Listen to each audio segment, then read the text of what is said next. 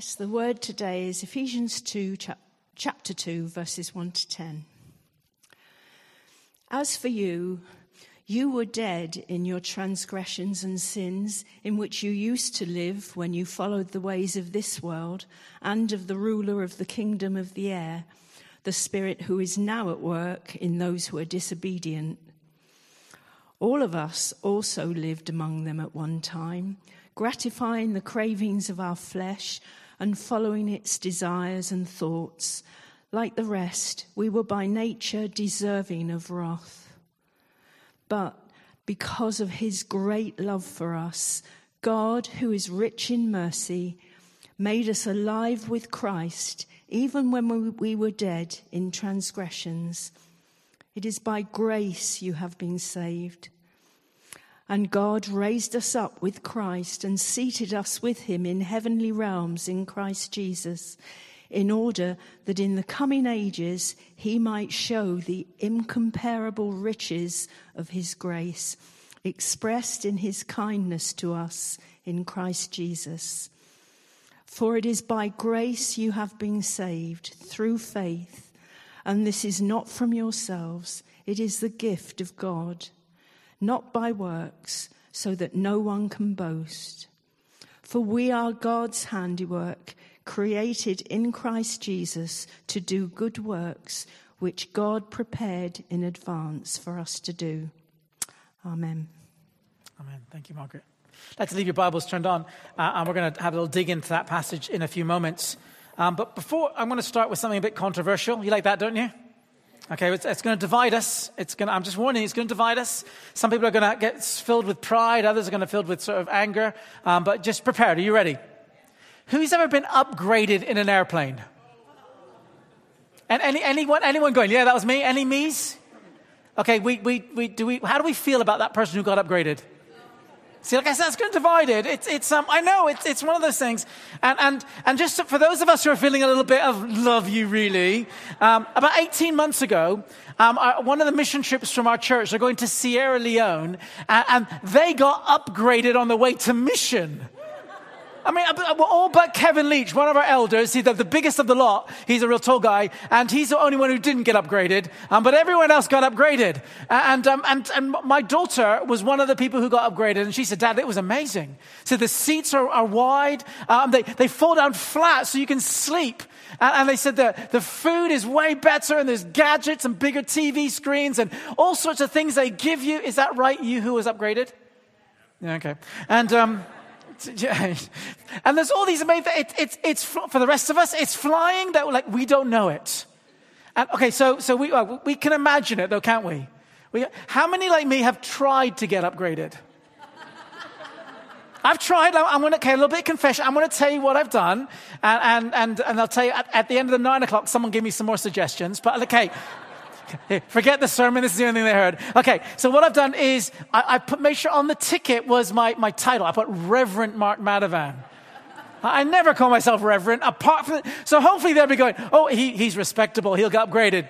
Doesn't work. Okay. So then I thought, I'll dress smarter. Put a jacket on and look smarter. Like if you're last week, you saw me in a jacket, a little bit smarter. And I thought that will do because they're going, he looks like a person we should upgrade. Nope, that didn't work either. I've even tried the blindness thing, okay? I mean, I'm not desperate for really putting the low, but I even tried that, and that didn't work either. And I know, it's really, I keep end up in the economy cattle class like the rest of us. I've got ambitions to be up front in that luxury, but the reality is I'm with all of you guys, and we're just going, we struggle along like this, eating like that, and that's about it. That's it. And you who are upgraded, we love you. Sort of. The point that someone said at the end of the 9, which is a really helpful, okay, if you want to update, he said, this is how you do it. He said, make sure that your birthday is the same as the booking clerk. And I said, how do you arrange that? That's really tricky. So why am I talking about this? Is I think often when it comes to God, the things of God's kingdom, the good things of God that he wants to do in our lives and around our families and our community and in our country and in our world, when we hear the good things of God, I think many of us can view it a little bit like getting upgraded in an airplane. is we hear that there's some really good things of God. We know there's some fantastic things. And we do our best to, dress smartly, do something nice, and hopefully we'll get that. But most of the time is we live in this land of being cramped and going, well, I'm waiting, maybe next time it will happen. We know some people get there, but for us, we're feeling, well, I don't know how I get there. And I want us to unpack in saying that the kingdom of God is something different to that. Over this term, we're looking at the book of Ephesians. Now, the book of Ephesians is found in the New Testament. It's a letter written to the church that was in the city of Ephesus. Now, if you've been with us the last couple of weeks, you'll know Ephesus is not this little dusty town. It was a city of about 250,000 population. It was a big, bustling city. It was a city that was the fourth largest in the Roman Empire. So there was the power of Rome and the expectations and the privilege that influenced the very fabric of the city. It was also a free city, which meant that although the Roman Empire was there, is that criminals could hide out a little bit there because they could dodge some of the laws. Not quite a tax haven, but almost. It was that sort of thing. So there would be a criminal element in putting that pressure on the city. It was a financial center. And everyone knows the power of money and how money influences the direction it goes. And there was a lot of money in this city. There was also a lot of religious and moral haziness. For it was the site of one of the seven wonders of the world, a temple to Artemis. And part of their worship was that they slept with shrine prostitutes. So the morals in that was an influence of the whole town, of the whole city. There was a center of culture, a big library and lots of education, and the pressure of the academics and the philosophers in there as well. And there was a medic place in there and the new breaking grounds of healing and all that sort of things. So in this city, there was all these pressures and forces of going there. Now imagine being there and bringing up your kids there. So you're thinking, imagine all those pressures. We got social media and obviously there's pressures on our kids today. But the people in those days would have felt that same pressures on their families or same pressures on them as well. And in this city of incredible pressures and forces and things changing your life and influencing your life was a thing called God's church. There were a few Christians people who started following Jesus, and they grew and they shared the life-transforming power of Jesus. And they saw the miracles that followed of lives being changed. And it says the whole region heard about this message of Jesus. And this church grew and grew, and it began not just to share the news, I believe in Jesus. It impacted their lives and the way that they lived, the way that they shopped, the way that they spoke. It impacted the financial center of the city. It impacted the leadership of the city. It impacted the religion in the city. And it grew and it grew. It was something new. God was doing something that was new and greater, that was showing the kingdom of God and changing people's lives and really, really impacting the community. Now, we are looking at this book of Ephesians because Paul, the writer of the book, was writing to this church and saying, the power of God is doing something and starting something, but there's more of God to come. That God wants to do something new that's going to continue to change people's lives and families' lives and the community lives and the city's life. God is one who's moving in a bigger way. And he's writing to this church not to say you're getting it wrong, but to say, guys, align yourselves right. Put yourself in that right position to encounter more of God. If you want to see more of God in your life, you want to see more of God around the community and beyond, then here are some teaching points. Here are some helpers to expose ourselves, open ourselves up for more of God's new thing. And if you're with us a couple of weeks ago, you know the letter starts off with a really powerful thing is remember that God is bigger. Is when you're faced with all the challenges around us, is that God is bigger than the challenges around us. In fact, God is bigger than however big you think God is bigger than that. Our starting point, and the point we need to keep coming back to again and again, is God is bigger. These Ephesians who are facing these challenges and powers and temptations all around, he kept saying, remember, God is bigger. God is bigger than the threat. God is bigger than that unknown thing. God is bigger than the political power. God is bigger. And that truth is for us to grab hold of as well. In our world that is full of changes and full of unknowns and full of divisions and full of, actually Brexit's now happened, so everything's sorted, isn't it? Yay. But actually God is still bigger than that. Hallelujah. God is bigger. And Paul says that's one of the first foundation points of our starting things, is God is bigger. He then also said in the end of chapter 1 and you need to know him better. Our journey of wanting to see more of God is understand that God is bigger, and then keep leaning in, digging in. There's more of his hope, more of his power, and continue to keep coming back to him, for he is the source. And now he moves on to chapter 2, and he's telling us another sort of a foundation stone, another truth of how we see more of God. Yes, God is bigger, is find out more of God. Is this third one is remember that he has created a completely new you. That the move of God is not just an upgrade. He's created a completely new you. In verse 1, he said, once you were dead in your sins and transgressions, and basically now you're alive. Now, from death to life, is that an upgrade? That's more than an upgrade, isn't it? That's a complete transformation. And Paul is saying, this is a starting point. Often we get focused on all the challenges and things around us. And he says, no, God's bigger than the challenges around you. Keep getting to know more of God. And then the challenge around you, remember that God has made a complete new you in the situations that you're facing. That God is in the business of not just being great, of actually fundamentally changing who you are. He's created a new you. For once you were dead in sin, and now you're alive. So what has he done? 3 things, the newness that he brings us, that this completely new you. The first one is this, is he's given us a new status. He's given us a new status. What the status was, is we are no longer part of the kingdom of death and darkness, that we're now part of the kingdom of life. He says you were dead in your sins. How many of you guys feel dead? That's quite a strong language, isn't it? How many of you say your neighbors, those who don't, they're dead? And many of us going, that's really quite tough language. And because, okay, let's admit it. How many of you have murdered anyone recently? No? Any robbed banks recently? Caused a war recently? The truth is, we're not that bad, are we? I think many of us think we're not that bad.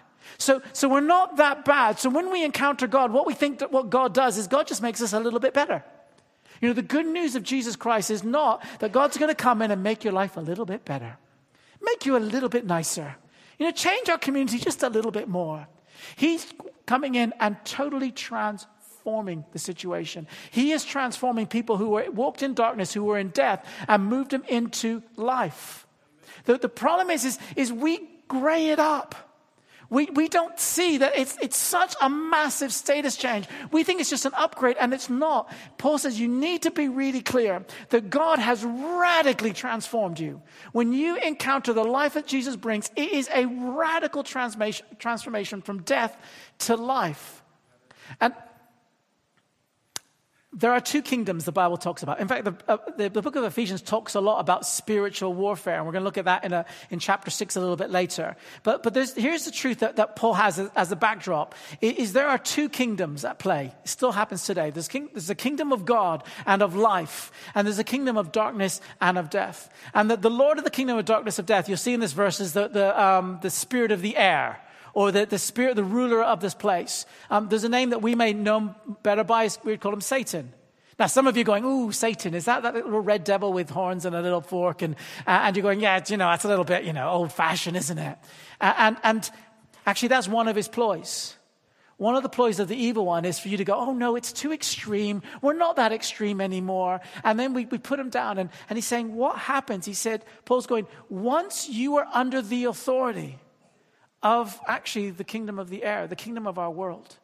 And he's pulling you away from God. Because you can't be part of both kingdoms. You're either part of the kingdom of God or you're part of the kingdom of darkness. You can't be part of both. The incredible power of Jesus is that he changes our status from being a citizen of darkness to a citizen of light. It's a radical thing that we need to get our heads around. Because when we understand this fundamental change in our status, it means that we live and we walk and we approach things in a different way.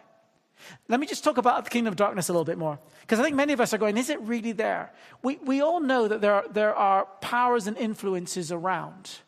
Now, we may not call them powers and influences, but I already talked to them about in Ephesus, because financial power, who gets a sense of, when money comes, it shifts people's minds and attitudes, doesn't it? And the Bible will say that's a spiritual force. And when morality comes, there's a spiritual force. And actually it comes with other religions and all sorts of things. There are spiritual forces. And what these are trying to do is to pull you away from God. Now you may go, not really. And The reason why we say not really, or you may go, and that's a bit extreme, Mark, is because one of the enemy's tactics is he's subtle. Because if it says, let's hold a seance, you'd all be going, Mark, what are you doing? Because it's quite extreme. But if you're doing something a bit more subtle, then we can find ourselves treating our normal differently. Way back in Genesis 2, we have Adam and Eve in the Garden of Eden, and God says, look, you can have everything, eat from everything apart from one tree. And then we have this scene where the serpent, the spirit of the air, Satan, he comes up to Eve, and notice what he does. He goes, did God really say that? Did he really say it? Did he really mean that? And then, well, see, what God was doing is, do you know what? I think God's holding out on you. You know, so it's not you doing something wrong, it's God. He's the one who's doing something wrong. It's God who's trying to restrict your freedom. It's God to do that. And Eve went, well, yeah, well, absolutely. And she fell for it. And the truth is, we continue to fall for it. Because I say that the enemy still continues to do that. We may not see it death and life, but actually that's the labels. But the truth is there's an enemy that's still trying to woo us away from all of the truths of God.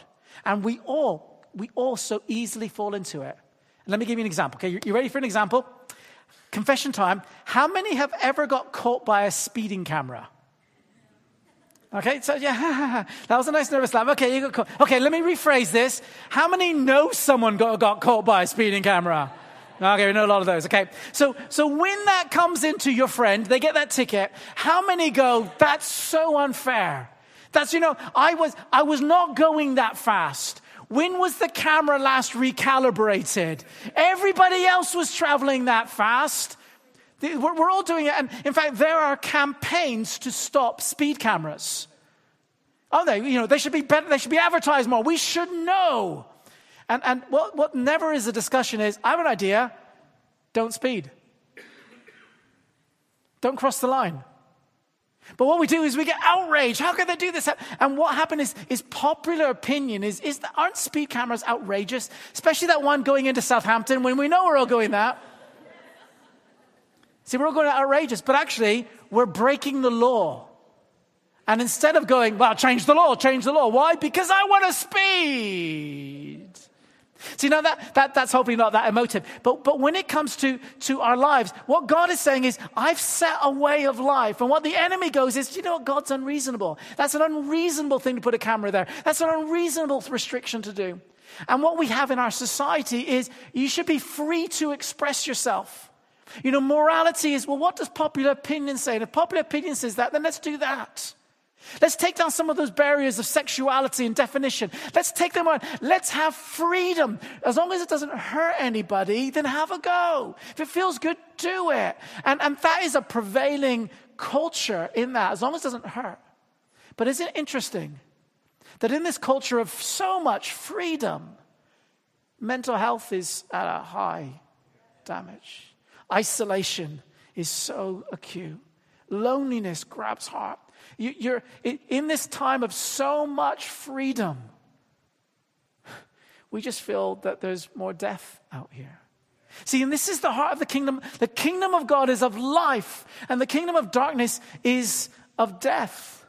And Paul is saying, you need to remember, okay, you are in a different kingdom. When Jesus comes to save, he takes you from the kingdom of death and moves you in the kingdom of life. And there's this interesting verse that says, we're deserving of God's wrath. That's not that God is an angry God wanting to punish us. What it is that if we live in this kingdom of darkness, and then we have in us the flesh, that center, that selfish thing where we all want to satisfy our own desires. Let's be honest. We all chase things that we probably shouldn't chase. And it's lovely when we're justified. How many of you go, you want a dessert, and as long as someone else has a dessert, then you feel free, you can have your dessert. Well, really, you wanted the dessert in the first place. But that doesn't just go on dessert. That goes to morality, or sexuality, lots of different things. And what God is saying is that position and that kingdom is the pathway that leads away from God. The good news of Jesus Christ is that he comes and he takes you. You're no longer a citizen of the darkness and death. He makes you a citizen of God. And this is the beginning. He said, look, once you were dead and deserving of death because you're that path you're going, but because of God's great mercy, what he's done is he's saved you. He's changed you. He's given you a new status. We read this in the beginning of Ephesians 1. He says, I've adopted you, I've elected you, I've chosen you, I've given you the seal of my Spirit. I have totally transformed you. God's new thing isn't this big sweeping of changing things as he changes individuals. He comes and saves you and changes your status. When I was 30, so back in the black and white days, long time ago, Kathy bought me a real present. I'm not sure if you remember this, Kathy. It was a behind-the-scenes tour of the Hawk Conservancy in Andover. Who loves birds of prey and things like that? And I love them. I think they're just fantastic things. And usually you go in as a normal punter and you wander around and you see these birds behind these big shields and cages and stuff. And then you go to displays and they fly birds and catch them back and things. But I got behind the scenes. And what that meant is all the staff-only places, we got to go. So we weren't actually behind. And then they allowed us to fly some of the birds. No, they flew themselves. What it meant is they gave you a glove as in flap, flap. They knew how to do that. You would hold a little bit of dead rat in your hand. And from afar, the bird would come down and you would catch. And there was this big, I remember this huge one. We started and you're going, oh, this is heavy. And then they had an owl about that big. And you're going, I found it fascinating. But one of the coolest things of the whole day is for a couple hours in the middle of the day, they gave you a hawk for you to take care of. They give you a glove, and it sat on and then you walked around the site with all the other people around. You walked around and you just carried it the whole way. And what's really cool is because everyone's going, oh, can I take a picture? Oh, how long have you had that? About 10 minutes. No, you didn't do that to fall off. You'd have to go. A while. And it was, I loved it. It was a cool present. But what happened is my status had changed. Because we've been there before and we were just normal guests, but my status has changed. And with this changed status, what it meant is I walked around differently. I went to different places. I was still the same person, but I was allowed to do different things. I saw things differently. They treated me differently. It's because something had changed. My status has changed. Well, what Paul is saying here, he's saying, look, you were once of the darkness. You were once of a different camp. You were once of a different kingdom. But what Jesus does is you're made alive in Christ and you're a different kingdom. Your status has changed. So whatever you face, guys, from today, whatever you face when you walk out, when you go to your home, when you go to your work, is you are now changed. You are part of the kingdom of God. It's different. Remember a couple of years ago, people had those little bracelets, what would Jesus do? Anyone have one of those?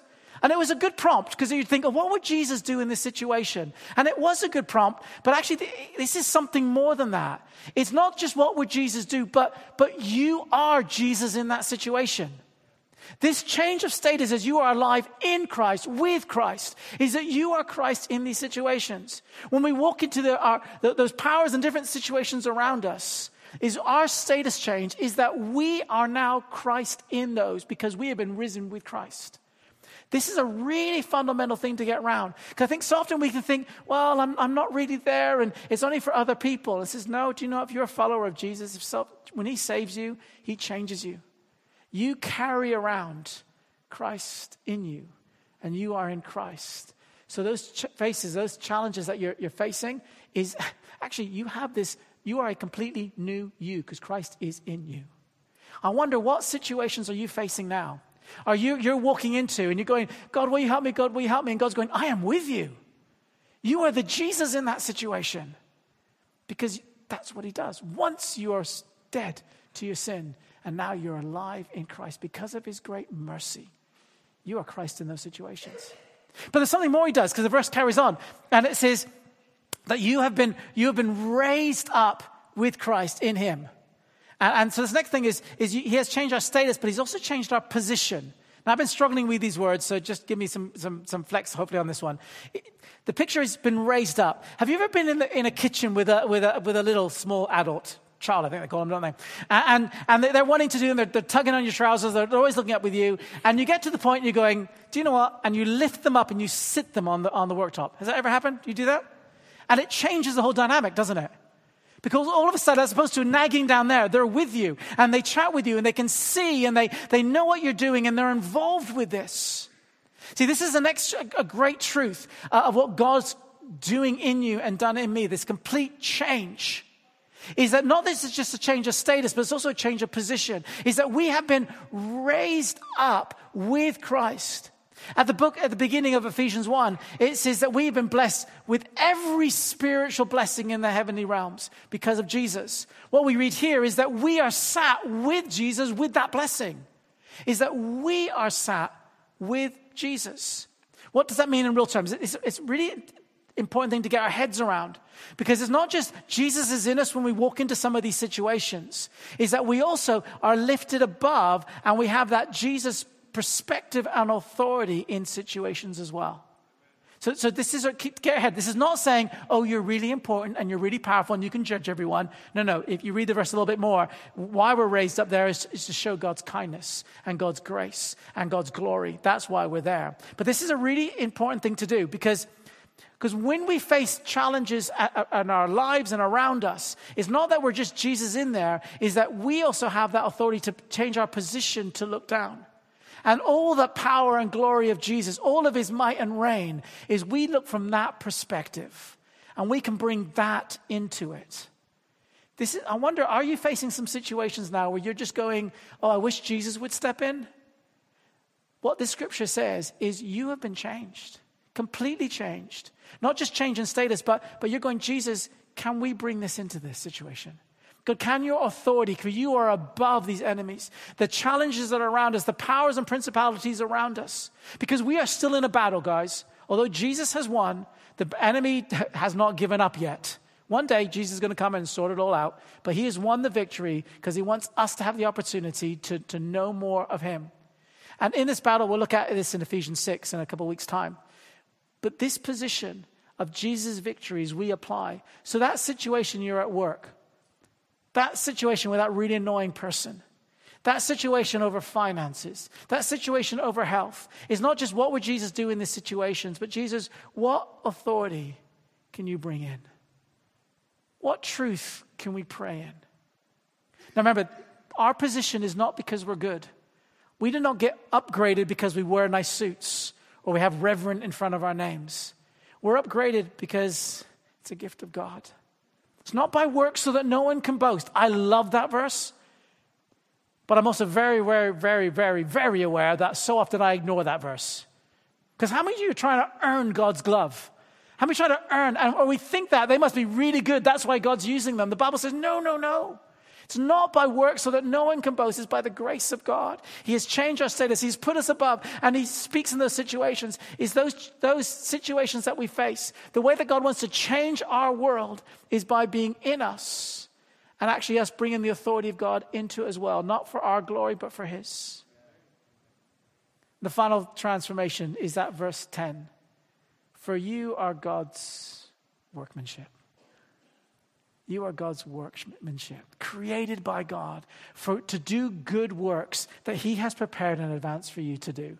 Now this is really important. I just need to go back a little bit. We talked about, going into situations and being Jesus in those situations. And we talked about bringing the authority of God in situations. But many of us struggle on a fundamental thing of going, yeah, but I'm not very good. I'm not, because God's stepping. God, will you just step in? Or God, will you send someone who's really good at this? And we tend to rule ourselves out because we're aware of our failures. We're aware that, do you know what? I know I've been moved from death to life, but I still try to follow my own pressures a bit too much. And we rule ourselves out. And what Paul says, what Scripture says, is that God hasn't chose you because no one else was available. God didn't go, well, okay, I guess you'll do. He doesn't say that. Neither is God making the best of a bad job either. What God is saying is, I've chosen you.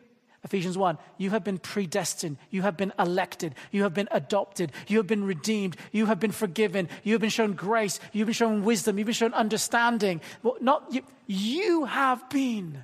And God says, you are crafted and I love you and I have you are brilliant. Because I've called you.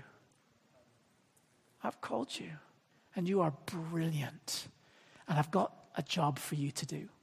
And the job that God has for you to do is not to be good.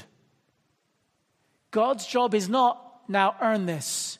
God's job is not behave yourself. No, we need to behave ourselves and stuff and follow God's rules, definitely. But that's not the job that God has for us. God's job is not, will you bring all the sacrifice to earn your forgiveness? No. The job is, I've got some good jobs for you to do because I got a big plan and I want to use you. I got a job for you. Will you do it? I've got a new purpose for you. Will you do it? I know you don't feel great. I know you don't feel, but you know, it's not about you. It's about me. I've chosen you. I've given you. I've gifted you. And I've got a great plan. And would you do it? There are some things that God has planned that just for you to do. I don't know if it's big or small. I don't know, but I know it's good. I don't know if it's just a quiet word with someone, but I know it's good. I don't know if it's going to be to feed, to stop famine in the world. I don't know, but it's good. And God says, I have crafted you for this time. We prayed for Jess just a few minutes ago. God has crafted her she's going to Nepal, and God has a job for her, just for her to do. And it's not because she's really spiritual. It's because she's a child of God. God has a job for you to do. It may be at home, it may be here, it may be somewhere else. If we want to see new things of God, we need to remember that God is big. We need to just commit to know more of him. And lastly, we need to go, God, you've changed me. And I want to step in your light and live in that. I want to step and walk in that new status. I want to know that new position. And I want to know your new purpose. It's all glory to you, God. For when we know that, it changes everything.